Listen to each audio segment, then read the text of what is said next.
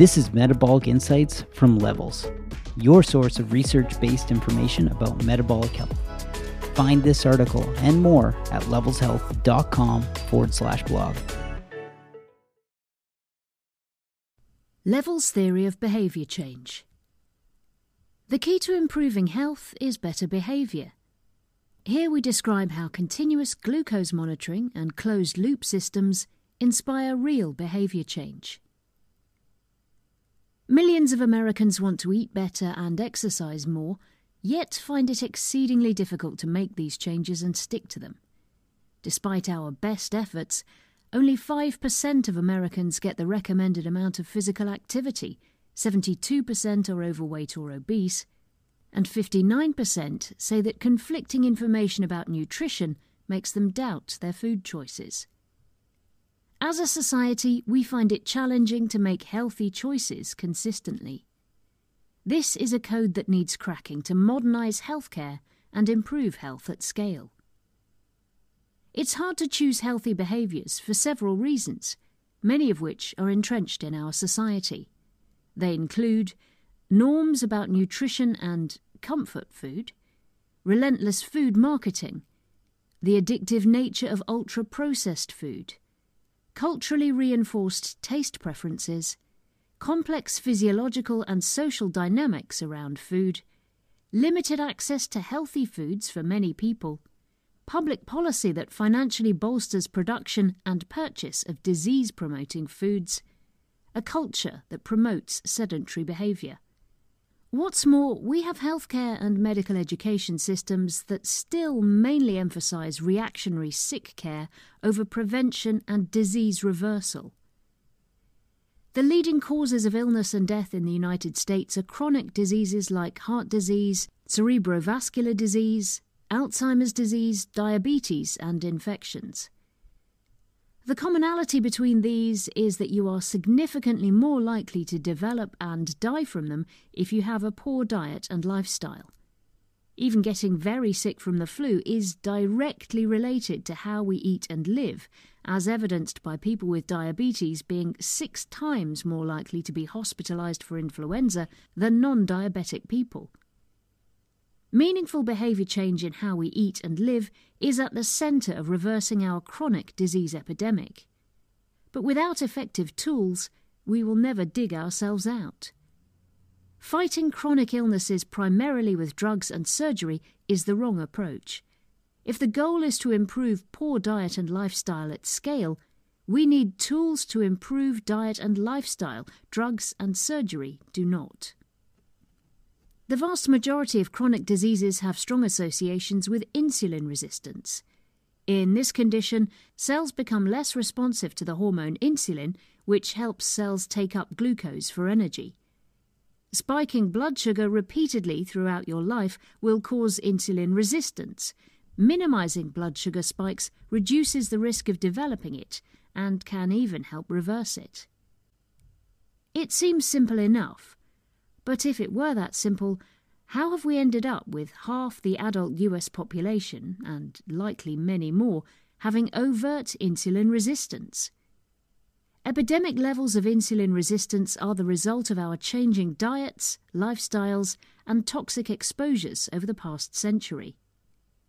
This condition of insulin resistance feeds into almost every symptom and condition you could imagine, and contributes to obesity, Alzheimer's dementia, cardiovascular disease, high blood pressure, cancer, chronic kidney disease, non-alcoholic fatty liver disease, depression, anxiety, stroke, peripheral vascular disease and resultant amputations, preventable blindness, dry eyes, infertility, PCOS, erectile dysfunction, impaired immunity, gout, arthritis, chronic fatigue, chronic pain, fibromyalgia, gastric reflux, acne, skin tags, hidradenitis suppurativa, psoriasis, increased flu severity, COVID-19 mortality.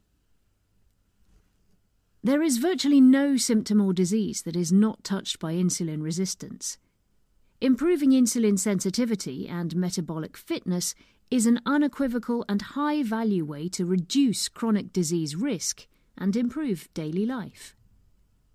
Unfortunately, the American healthcare system has not yet figured out how to inspire people to adopt a diet and lifestyle that prevents and reverses metabolic dysfunction and insulin resistance. It lacks the tools that tap into key features of sustainable behaviour change. It hasn't had the economic incentives to do so. A doctor or coach giving a patient general recommendations about what to eat or how to exercise is not a behaviour change tool, it's a conversation. And these conversations tend not to have their desired effect. Research shows that up to 40% of patients do not adhere to physician instructions for lifestyle changes, with the rate rising to 70% or more when the advice requires significant lifestyle modification or complex behaviour change.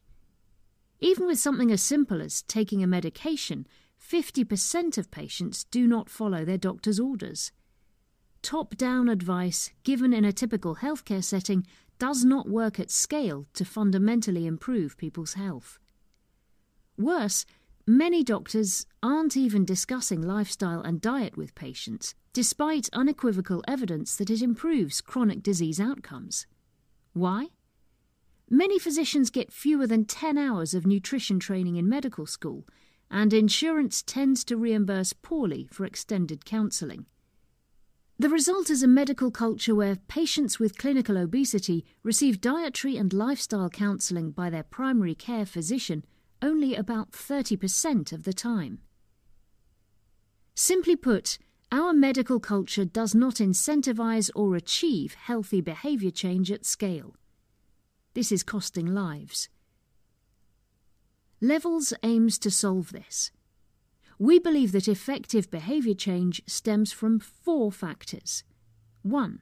Closed-loop systems. 2. Body awareness and interoception. 3. Accountability. 4. Personal control. We've built these features into the Levels product. By tracking glucose in real time, having personal access to biometric data, and having granular visibility into how choices affect health in real time, we see transformation that's motivated from within and decoupled from emotion or deprivation. This is a patient-driven approach that leverages behaviour change research to inspire actions related to most of the diseases and symptoms we face. 1. Closed-loop systems. Levels' thesis is that behaviour change comes from closed-loop systems. The concept of closed-loop and open-loop systems comes from control theory. In open-loop control, the control action from the controller is independent of the process output. In closed-loop control, the controller's control action depends on feedback from the process in the form of the value of the process variable. For example, nutrition is a notorious open-loop system in which people lack a direct feedback mechanism for how their diet affects their health. Many of our customers describe diet as a black box, where they make choices based on what they've read, but they have no idea if it's working. The current feedback mechanisms for diet are all open-loop and include things like 1. DNA tests, in which you get a result along the lines of bananas are bad for you, but it's hard to connect that result to real outcomes after eating a banana. 2.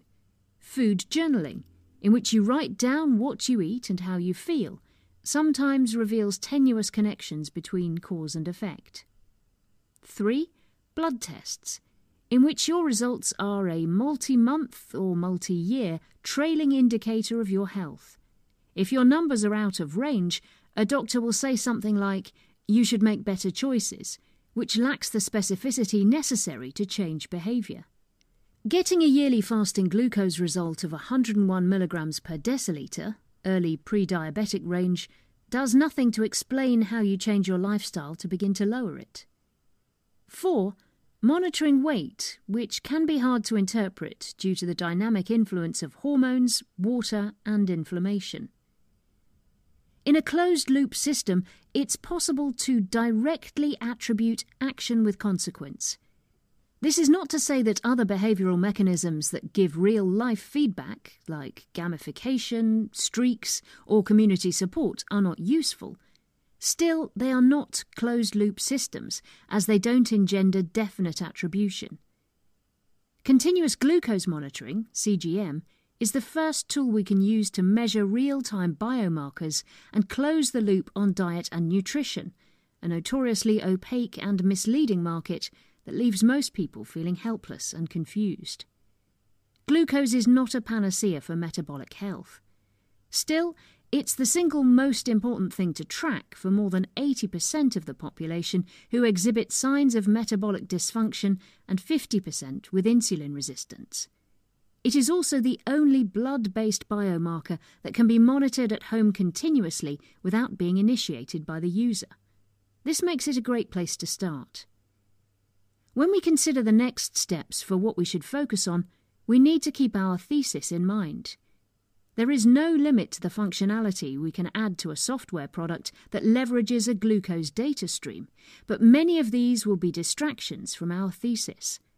For example, we could easily add genetic data into levels, which would add value, but would not close a loop and would likely not lead to behaviour change. Fitness, sleep, heart rate, and activity data, on the other hand, is real-time and can have an immediate and measurable impact on how somebody responds to a choice. That helps us move towards a more intelligent technology that can determine the weight of the impact of various decisions, e.g. sleep, exercise, stress, on overall glycemic control. This makes it a great candidate for a data stream we should consider adding soon. Similarly, automated event detection allows us to prompt our members with quick feedback during or immediately after an event that can close the loop on a behaviour, making it a good candidate. 2. Interoception. One of the reasons closed-loop systems are compelling in this context is because they improve interoception, also known as somatic awareness, which is a person's sense of the internal state of their body at a moment in time. Having an awareness of signals originating within the body, i.e. a physical awareness of one's heartbeat or respiratory patterns, is associated with better physical and mental health outcomes and increased motivation. Conditioning to improve interoception may be important in chronic pain, high blood pressure, gastrointestinal disorders, mood and anxiety disorders, addiction, and asthma. Interestingly, training to improve interoception, such as structured heartbeat biofeedback that improves heartbeat discrimination capabilities, has significantly improved health outcomes. In short, it appears that becoming more sensitive to bodily workings through biofeedback, which can close the loop between internal processes and psychological state, is essential for well-being. It's common for people to feel tired, energised, angry, unmotivated, depressed, distracted, and a host of other states without understanding why they feel that way. When it comes to subjective mood states, it's easy to misattribute causality because so many variables can affect how you feel. Sleep, hydration, caffeine, exercise, stress, food intake, food timing, the list goes on. It was precisely this type of misattribution error that led to the first light bulb moment that Levels co-founder Sam Corcus had while using Levels. On his second day using a continuous glucose monitor, after his regular healthy breakfast of steel-cut oats, he started to notice that his hands were shaky, and he felt tired and hungry. In his head, he was thinking, "Oi, well, I did have 3 cups of coffee this morning, and I didn't sleep that well. This caffeine crash is getting out of control. I'm switching to tea starting tomorrow." Then he checked his CGM and saw that his glucose levels had spiked to 215 milligrams per deciliter and he was crashing down to 50 milligrams per deciliter. For reference, people without diabetes rarely exceed 140 milligrams per deciliter. he experienced severe hyperglycemia followed by reactive hypoglycemia and the symptoms that come with it, and he misattributed it to coffee or sleep. This is something he'd been doing his entire life, and this is the first time he had data to guide his decisions. He switched to eggs for breakfast and no longer experienced these symptoms. It was eye-opening for Sam, who had read dozens of books on nutrition and was actively trying to make healthy choices, yet was still doing things that made him feel bad throughout the day, not to mention negatively affecting his long-term health. In the context of glucose and metabolism, we call this metabolic awareness. It's a new intuition for most people to start to associate subjective feelings with specific choices, confirmed by data. When your heart is racing and you feel warm, you might begin to recognise that as a symptom of hyperglycemia after eating something with a lot of sugar. Likewise, you can begin to connect your crashing energy levels and lack of focus with the carb-heavy lunch you had earlier and the subsequent hypoglycemic crash. If we can close the loop by allowing people to specifically attribute how they feel to a decision they've made, we enable them to consciously improve their decision-making and change their subconscious decision-making processes. We found among our team and many people who have gone through the Levels program that glucose biofeedback removes many of the emotional or conscious elements of behaviour change. With a closed loop between glucose and a negative sensation like fatigue or anxiety, and the attribution of the negative sensation to a specific choice, food, lack of sleep, etc., people find diminished enjoyment in the trigger, making it inherently less desirable and easier to eliminate. It's hard to explain unless you've experienced it yourself, but when the loop is closed after making a particular dietary choice, especially if it's associated with an adverse lifestyle event like feeling tired, you don't need to make a conscious decision to change your behaviour because your body makes the decision. It's more akin to getting food poisoning, where you don't consciously decide, I'm not eating clams ever again, because the decision is made for you. After food poisoning, the idea of clams is inherently no longer associated with pleasure or reward. Glucose biofeedback has a similar impact, subtly nudging us towards more metabolically friendly food choices by conditioning us with feedback that changes the reward equation. It also helps us understand with granularity how decisions relate to subjective experience, thereby potentially strengthening a novel form of interoception. It's these improvements to interoception that we expect will make for potent and lasting behaviour changes. 3. Accountability. One commonly understood mechanism of behaviour change is the addition of an obligation that brings social pressure to adherence. Many organisations use this tactic successfully, including Alcoholics Anonymous, where you're accountable to your peers in the group, Armada, and even hiring a personal trainer to force you to work out at a regular time. When we started Levels, we didn't consider accountability. But the more feedback we gather, the more we realise that for specific populations, an accountability layer is compelling. Accountability also covers much of what gets labelled gamification. In our case, that would include features like streaks and other mechanisms that show longitudinal progress. Another aspect of accountability might be better defined as competition. One of Fitbit's breakout moments was introducing the ability to compete with your friends and family members to see who hit their goals and took the most steps. This encouraged adherence to goals through social pressure and built in a viral sales loop, where people would encourage their friends to purchase the product so they could compete. The nature of accountability within a competitive framework falls into the autonomous accountability category of the self-determination theory, whereby people pursue accountability from a foundation of internal motivation to execute a desired behaviour. 4. Control. Finally, an additional feature of behaviour change captured by the Levels product is increased control. Recent research shows that in 2018, 80% of consumers found conflicting information about food and nutrition, and 59% say that the contradictory information makes them doubt their choices. Individuals face seemingly endless food marketing claims, competing popular nutritional ideologies, and dietary recommendations from different medical governing bodies. This can create a counterproductive environment rooted in the paradox or tyranny of choice.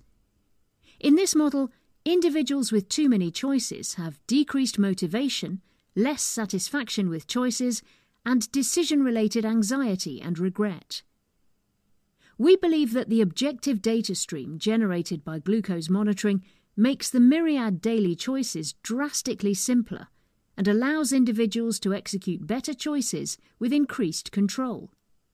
For example, knowing that oatmeal spikes glucose to 180 milligrams per deciliter virtually eliminates this as a healthy option.